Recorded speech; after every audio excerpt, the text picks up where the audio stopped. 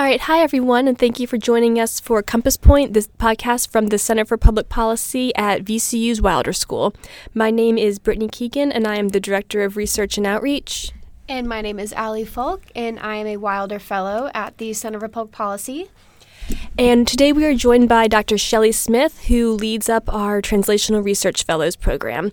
So, Shelley, can you please start just by introducing yourself and telling us a little bit about the program, maybe some of the benefits and what it's all about? Sure. Thanks for having me. So, my name is Shelley Smith, and I'm an associate professor at the School of Nursing. And so then the natural question is, well, what are you doing at the School of Policy? Or the Center for Policy. A few years ago when the Translational Research Fellowship launched, I was a fellow and then had the opportunity to take over the position of the Translational Research Fellow in Residence last year. And so that is a big, fancy title. But what it really means is that I'm the faculty member who mentors our fellows who are also faculty members in how to be content experts with folks who are in the public policy arena. So basically what the program does is it takes faculty whose research aligns with public policy initiatives for the Commonwealth.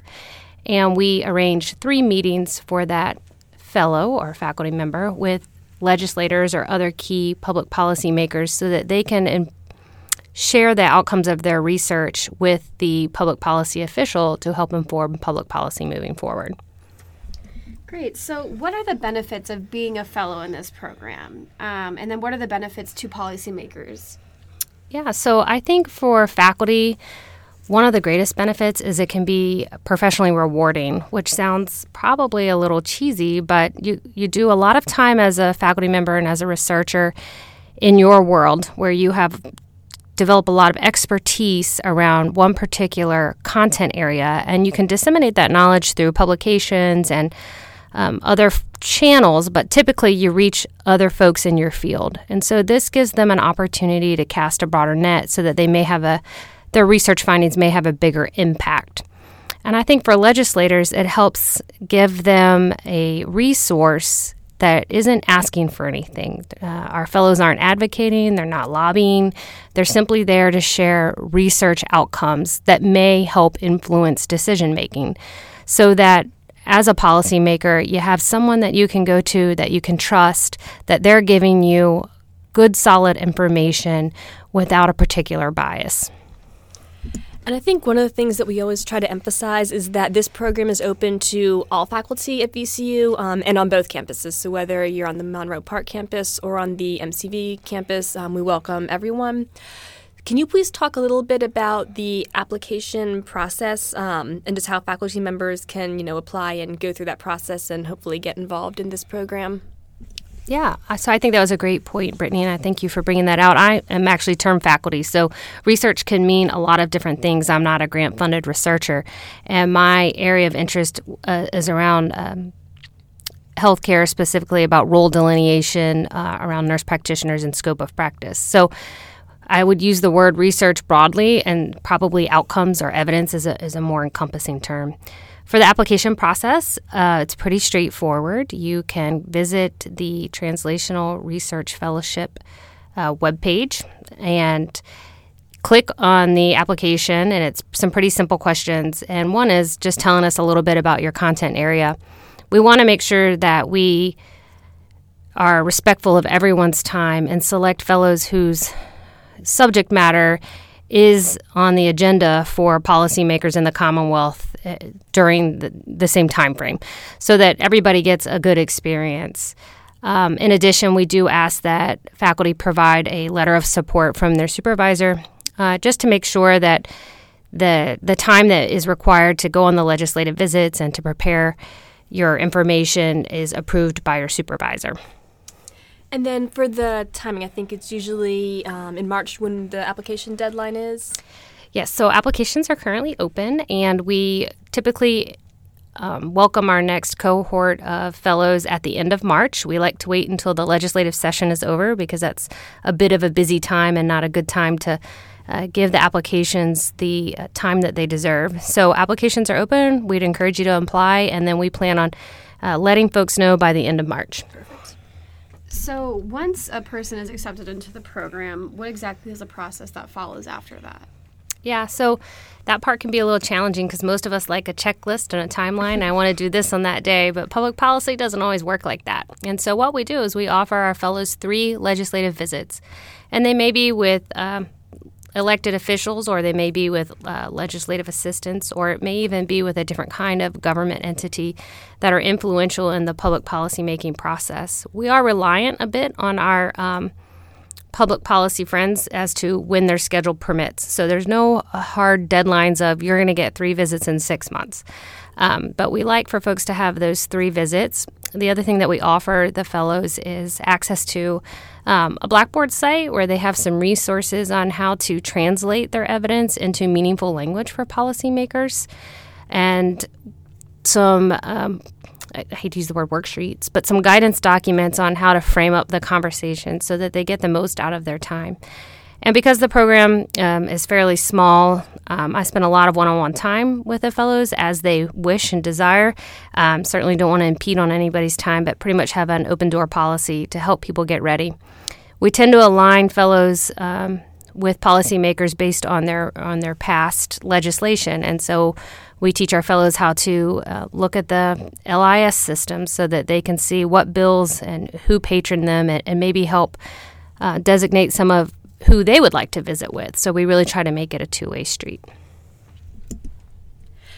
And what is the LIS system? Can you explain that a little bit, please? I think it's the Legislative Information Services. Yeah, so that's basically a public repository that you can search through the General Assembly's website, and you can search by patron, you can search by topic to look at past legislation on that subject matter. And so it can help you identify a particular legislator who may be interested in your subject matter. Cool, thank you. And then what about success stories? Do you have any stories that you're really proud of that have come out of this program? I know you mentioned that you are also a fellow, so please feel free to talk about your own work in the program as well.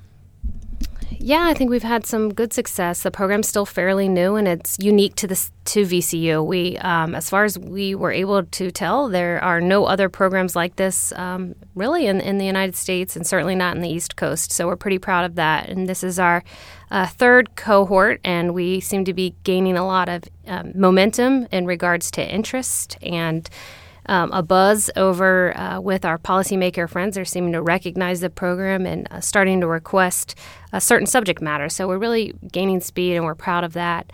As far as individual success stories, we do have a fellow in this cohort, Dr. Deborah Barksdale, who is the Associate Dean for Academic Programs at the School of Nursing, who worked to write a white paper regarding nurse practitioner training here in the Commonwealth, and partnered with leaders from other states' universities and presented that white paper with legislators, and it's been very well received this legislative session, and she's had a lot of requests for visits, and we're seeing some real traction around that, so that's been very exciting for nursing education.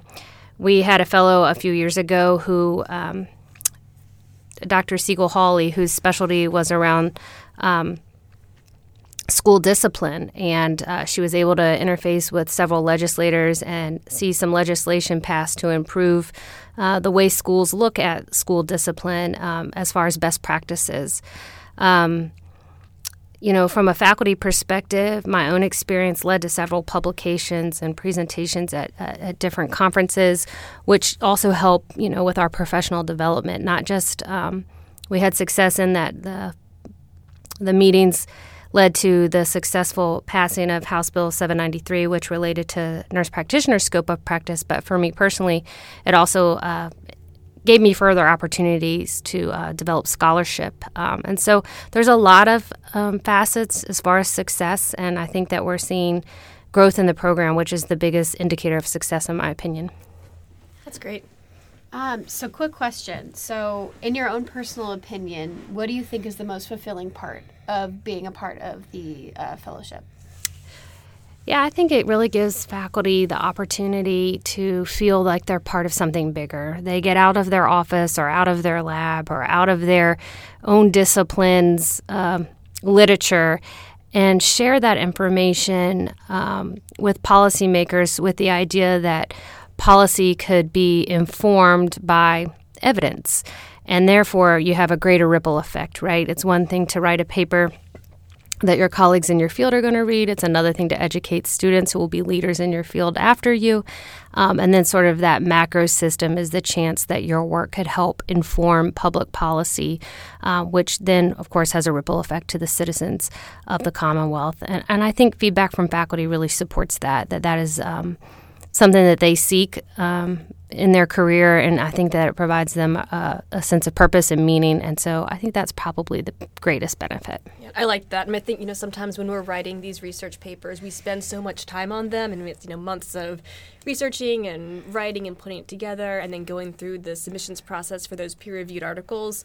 But then at the end of the day, we wonder who's reading it and what impact it will have, and that's something that we may or may not ever know. And I think with this program, it sounds like there's a real tangible and visible impact that you can see in the community. Like, I've never gone through this program, but that definitely sounds like a major benefit for everyone involved. Yeah, and that's our hope, is this idea of implementation science or translational research, the idea of it's getting out of the hand of the research team and the expert and into the hands of actual practice or implementation. So in this arena, that means translating into informed policy. Right. So I think that's all the questions I have. Allie, do you have anything else? Well, is there anything else that you'd like to add? Anything we didn't cover? No, I think we covered it. I guess selfishly, I'd like to add that I hope that you'll consider applying to the program if you're a faculty listening. And if I can answer any questions for you, feel free to reach out to me over at the School of Nursing. I'm more than glad to chat with you. And thanks for the opportunity to highlight the program. Yeah, thank you so much for being here. Thank you, everyone, for listening, and we'll see you on the next episode of Compass Point.